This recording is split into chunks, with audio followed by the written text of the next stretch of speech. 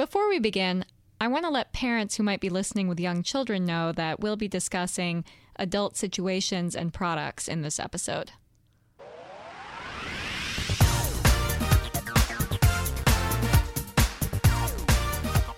Hi, and welcome back to Material World, where we break down all the stories behind the stuff you spend your money on. We're your hosts. I'm Lindsay Rupp. I write about all the stores you'll find in the mall for Bloomberg News. And I'm Jenny Kaplan. I write about all the things you drink and smoke while probably avoiding going to the mall.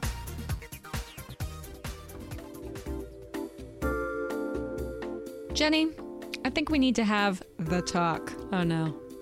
By that, I mean we need to talk about the global sex toy market. That's right. Some estimates actually put this industry at around $15 billion and growing. For a long time, it seemed like this was a market completely in the dark, shrouded in shame and secrecy. No one talked about it, and few publicly owned up to being customers. But that's all changed. That's true. We're living in a much more sex-positive time, despite our country's puritanical roots. I bet a lot of people remember this 1998 Sex and the City clip. Uh-oh, sounds like somebody just got their first vibrator. Not first. Ultimate. And I think I'm in love. Oh, please stop. This is so sad. Come on, I'm not going to replace a man with some battery-operated device. You say that, but you haven't met the rabbit. Oh, come on. If you're going to get a vibrator, at least get one called the horse. An edgy show like Sex and the City talked about vibrators on HBO, but otherwise it was rare to say the least. But now, sex toys are all over pop culture in rom-coms and TV shows, not to mention the 50 Shades of Grey books and movie, which got quite a reaction, as you can hear from this Inside Edition clip. Fans of 50 Shades of Grey got a chance to watch the steamy movie ahead of its Valentine's Day release, and I got some reactions from the ladies after the screening. The sex in it was wonderful, the playroom, everything, and their chemistry together was phenomenal. It's very enlightening. So the red room is where all the whips and chains and everything is. I hope the second one comes out soon.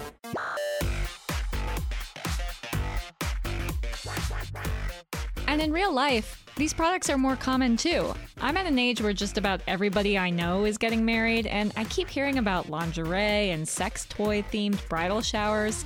Even at CVS, Walmart, and Target, you can get some pleasure-focused products. These stores wouldn't be stocking them if people, and it seems to be a lot of women, weren't buying them. In 2005, every 3 out of 10 women had a vibrator. In 2014, that was 7. Wow, and that's just in the US. That's right, and if you look at the global market, it's projected to increase on an annual rate of, double digits. That's our colleague Jing Cao, a reporter at Bloomberg who covers the tech industry. She did some research into how technology has changed this industry. There are some really interesting new devices that are coming out. There are things that are connected to your phone. I don't know how well they work, but apparently there are certain ones that connect to your phone and record data on how well you orgasm or how much you're enjoying this toy, and will actually adjust the, type of vibration or whatever it's doing based on the data that it's collected. Wow, very high tech. And how has it changed the way that people buy these products? Sure. Well, with the rise of the internet and mobile, 2 things have happened, I think. One is that there are a bunch of sex bloggers out there. They actually reach out to companies, get samples, and test them out, and write these really long and extensive and very, very detailed reviews about the experience with this toy. And then the second thing is, discretion is always key, and you can buy from online stores, whether it's Amazon, whether it's, the actual toy shops online, and they'll come in very discreet packaging, and you don't have to, worry about, embarrassment or whatever that people worried about. But we're getting ahead of ourselves. Let's take a step back to a time when it was a lot harder to find these products, even if you admitted that you wanted them. In 1970, Phil Harvey, a graduate student at the University of North Carolina's School of Public Health, launched a mail-order condom business as part of his graduate thesis. The company grew from a catalog into the 62-store Adam and Eve chain, one of the largest adult product companies in the U.S. In the 80s, Adam and Eve found itself fighting against more than just prudish natures. The federal government raided the company's offices in 1986, and Phil Harvey spent 6 years defending himself against indictments for obscenity. The company survived those legal battles and continued to grow, even getting into the X-rated video market. While the internet has made adult videos a lot less profitable, Adam and Eve is responding to a major shift in who the customers for adult products are and what they want. The nature of the business has been changed by the revolutionary availability of pornography on the internet. But on the other hand, there has been a very gratifying and I would say wonderful increase in interest in sex toys. We did not, when this business began in the 80s and 90s, see anything like the demand for vibrators. That is relatively new, at least in my lifetime, and we've been very happy to respond to that market demand and now sell all nature of sex toys that enhance sexual pleasure.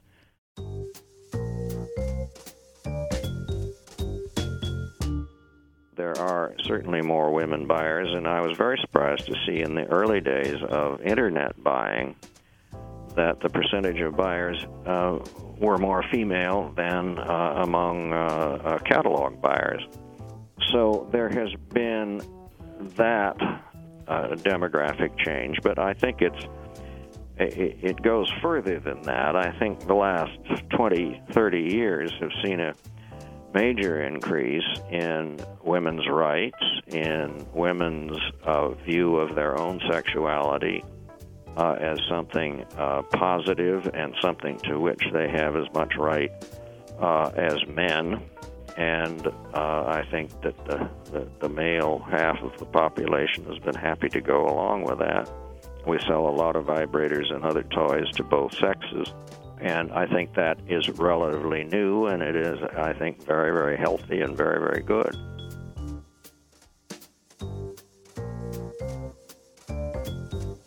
American attitudes were changing in the 1990s, just a few years after Phil Harvey fought for Adam and Eve's survival. Claire Kavanagh and Rachel Venning say they saw an opportunity to build a comfortable place for women to find higher quality sex toys. They founded Babeland in Seattle in 1993 and later expanded to New York. I asked a friend for money, and we got, I can tell you how much, $10,000 from her. Wow. And Rachel had some money, and I think she borrowed some. So we opened on $18,000. Claire joined us in the studio to talk about founding Babeland and how the sex toy industry has changed since doing so. The mainstream sex stores at the time and even now have this aura of shame around them, and it was mainly about like feminism, really. I mean, they just treat women like objects, and I really took that personally and just wanted to sort of explore like sexual agency for women. And that's really what Babeland has. So we wanted it to be different. So we took all the packaging off of the toys and then displayed them without the basically quasi-pornographic kind of imagery, like explicit, airbrushed women, you know. What I understood my friends wanting and me wanting just didn't exist, you know, not in those stores and, you know, not anywhere that I knew of. So that's what we made. We made the place we would shop in. Do you think that the industry in general is changing? I mean, like, do you think that the way that people see sex toys has evolved? Yes, definitely. We've been at this for about 24 years. And early on, it was like I was describing the packaging. The toys within the packaging were also low quality. I mean, they're fine. We sold them. People had orgasms with them probably and had fun. But there wasn't a lot of technology or like real innovation going into them because they were shameful to have. You know, I mean, it used to be like a cylinder of plastic with a vibrator in the end. or in the middle, and then the C batteries would go in the end, and that was the best you could do for like an internal vibrator that was basically safe to use. There were a lot of like mystery rubber kind of toys that were, we would just say put a condom on that because the color would like leach out into the packaging and stuff. It was not good times, but the way that we sold them and the information that we gave out and this sort of atmosphere of openness that we created, I think made up for the quality of toys. And now there's no reason to make up for it. The quality is fantastic. You said that there's still a stigma in the industry. I mean, you've seen it shift, though. What do you think is driving that change, and what will it take for sort of the stigma to fall away even further? I mean, really, truthfully, I think places like Babeland have had an effect. And we are also benefiting from that. It's sort of like a virtuous circle happening. So the more... a lot of women knew vibrators would get them off and would venture into those stores and find out about themselves. But the more places there were to go to get good vibrators, the more women were having better sex. And, their first orgasm, many more orgasms, bigger orgasms. And that's pretty compelling. And women talk to each other, more and more about that. The other big thing that's changed is that the internet has happened. That's a huge factor. When we opened, there was nowhere easy to find out about sex or to buy sex toys that are, high quality and where someone would tell you how to use it, really in earnest. There have been some high profile, popular culture moments. Yeah, so like the vibrator moment in Sex and the City, we talked about that a little bit. That is a really big one. And I think that women have a lot of buying power and are just more and more kind of understanding that they can ask for what they want and they can have better sex. Even though the business is legal and growing, the stigma surrounding sex presents challenges, particularly with banking. We have tried to grow, and we got our one line of credit taken away when it was ridiculous. It was our bank in Seattle that every little retailer needs a line of credit for those, seasons when you need that, you paid it back, and it's just great to have. And we used it for about 10 years probably, and they came in and took it away because we sell vibrators. And this was the bank that does our credit card processing and, our depository accounts and everything. And it's just every so often we get some kind of audit happens and a new light is shed for somebody in power on what we do, and then things change and they shrink. To better understand the bank's perspective in all of this, we talked with banking consultant Bert Ely.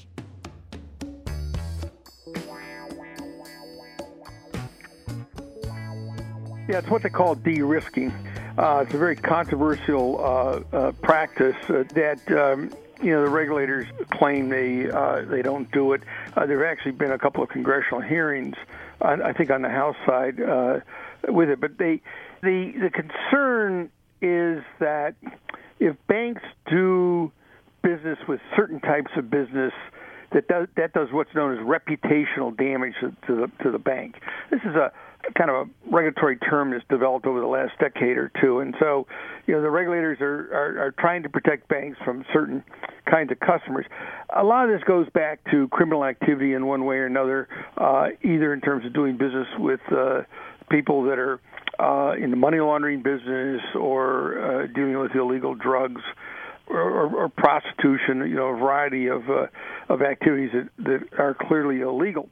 What's ironic is that a number of lawful, legitimate businesses are being swept into this. I hadn't thought about the adult device makers. I love that term. What the bankers want to avoid is having to explain what the nature of the business is and to defend having a particular type of customer, because it just isn't worthwhile. They don't make enough on these particular accounts to, spend a lot of specialist time or executive time, trying to defend the particular customer relationship. It's a very unfortunate situation. primitive to basically force people to operate in an all-cash economy, particularly where in many situations increasingly you can't pay with the green stuff anyway.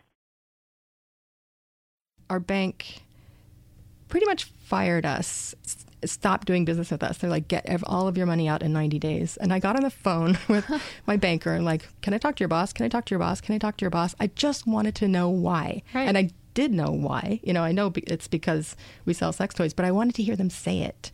And nobody would. It's like someone breaking up with you. Like, they don't have to tell you why, and it's terrible. And you just live with the grief of not knowing. It was so, it made me crazy. Babeland has been able to expand its business and get the word out through the rise of the internet. And that's helped potential customers discreetly learn about and order these products. That makes it a lot easier for companies to get into the industry compared to when Adam and Eve's Phil Harvey launched through a catalog. Today, he's more worried about competition from players like Babeland or even Amazon than federal raids. There is continuous increase in the number and quality of competitors, I would say, and we've had to be pretty smart, stay ahead of the curve. Technologically, I think we've done pretty well, but we do now about 70% of our business on the internet, so that we're a mail order company, I guess technically still, but a great deal of the orders come into our website. That is something that happened gradually. I believe it was in 2001 or 2 when revenue from the website exceeded revenue from catalog mailings and telephone orders.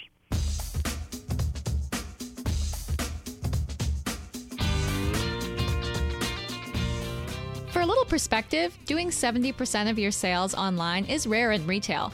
Most apparel companies get about 20% of their sales through the internet.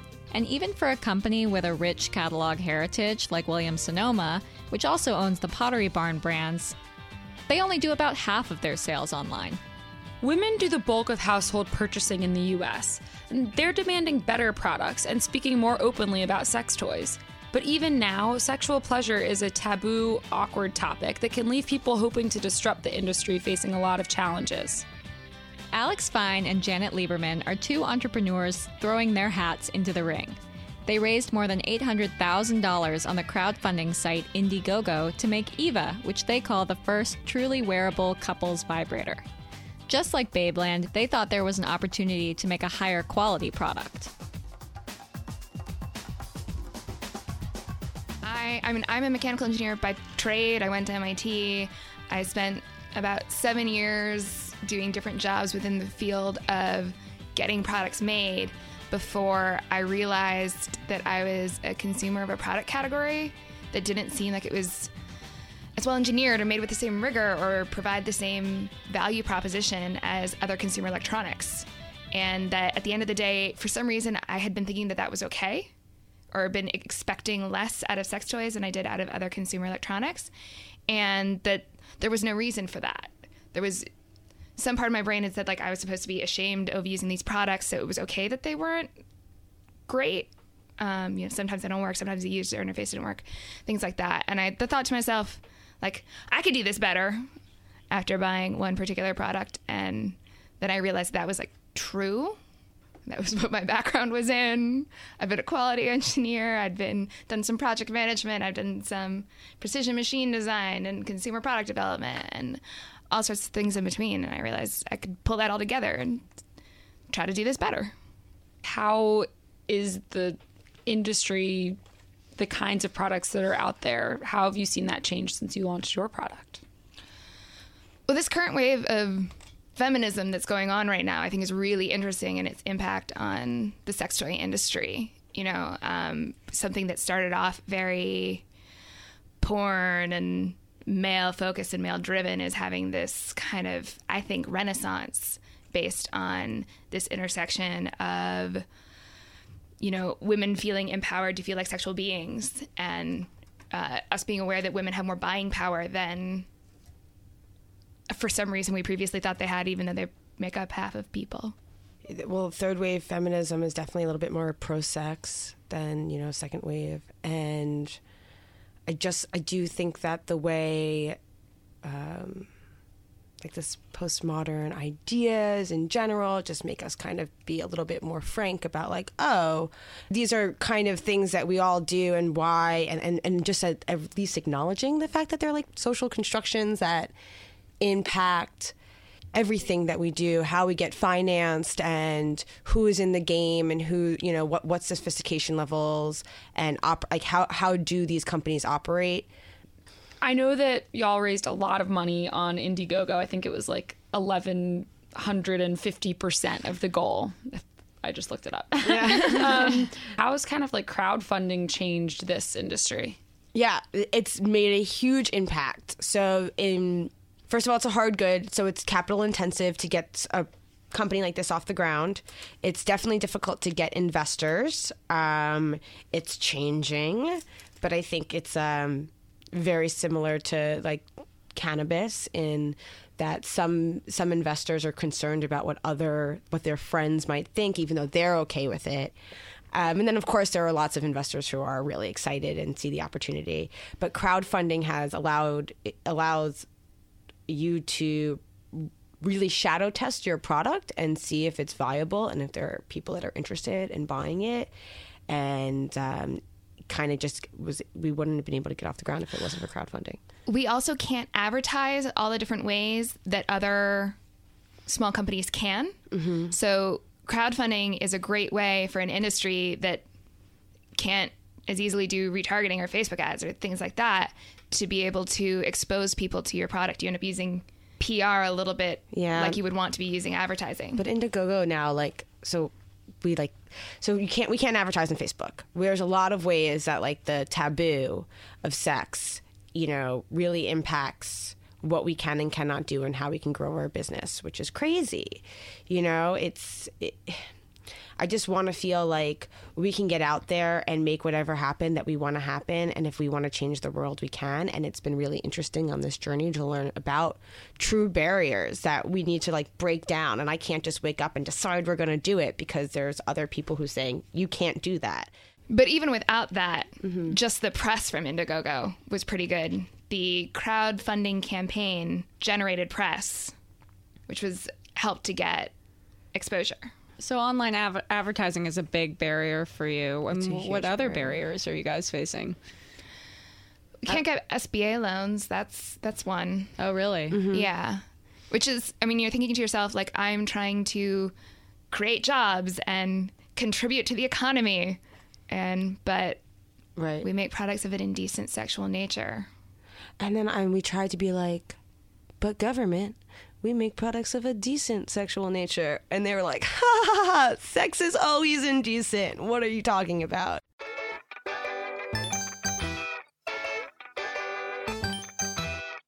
Changing the advertising rules would be huge.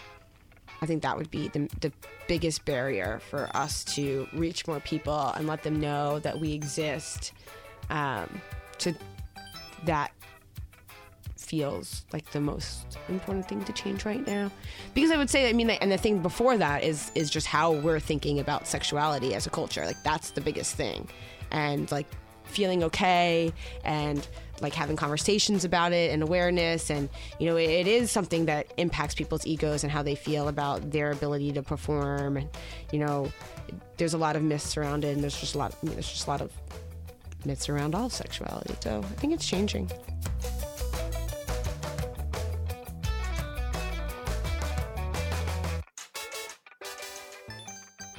Dame's business might not exist without both the rise of the internet and the rise of a wave of feminism driving demand for new and better products.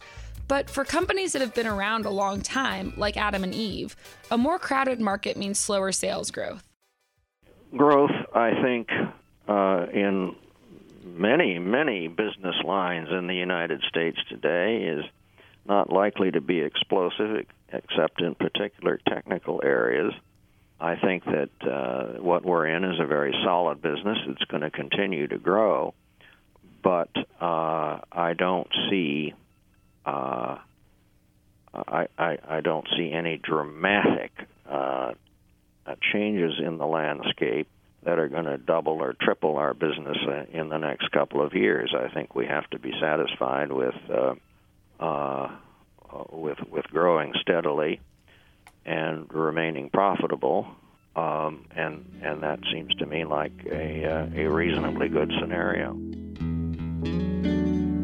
Even for companies like Adam and Eve, though, this is an industry that's likely to continue to grow. One snapshot to illustrate demand, Amazon has 60,000 adult items in stock, according to one report in May.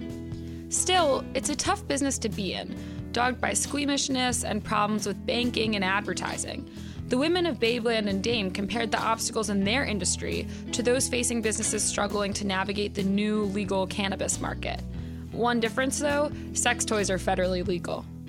I think there's something a little bit easier for marijuana where there's this law that people are like, oh, we can turn this law off or we can change this law.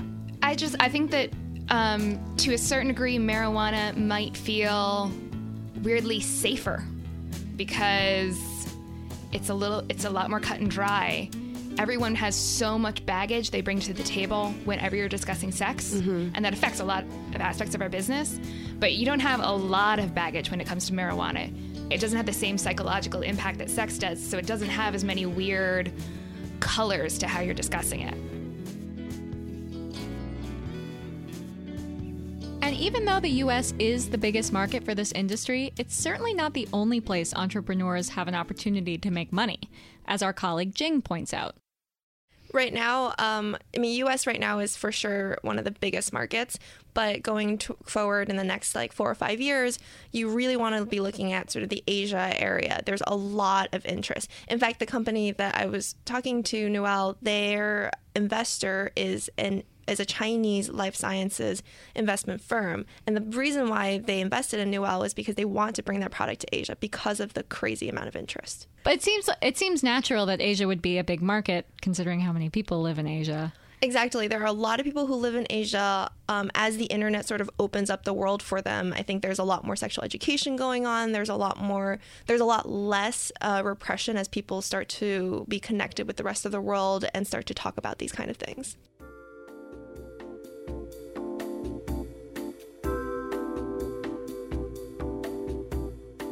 That wraps it up for this episode of Material World. Thanks for listening. For more Material World, check out Bloomberg.com, iTunes.com/Material World, the Bloomberg Terminal, or anywhere you find your podcasts. You can also follow us on Twitter. I'm at Jenny M. Kaplan, and Lindsay's at LC Rupp. You can learn more about Dame on Twitter at Dame Products, and you can also find out more about the stores in this episode at Adam and Eve and at Babeland_toys. But you might want to wait until after work hours. And if you're trying to avoid tweets that might be NSFW, you can check out our colleague Jing Cao at Jingle Bells Cow also. We'll be back in 2 weeks.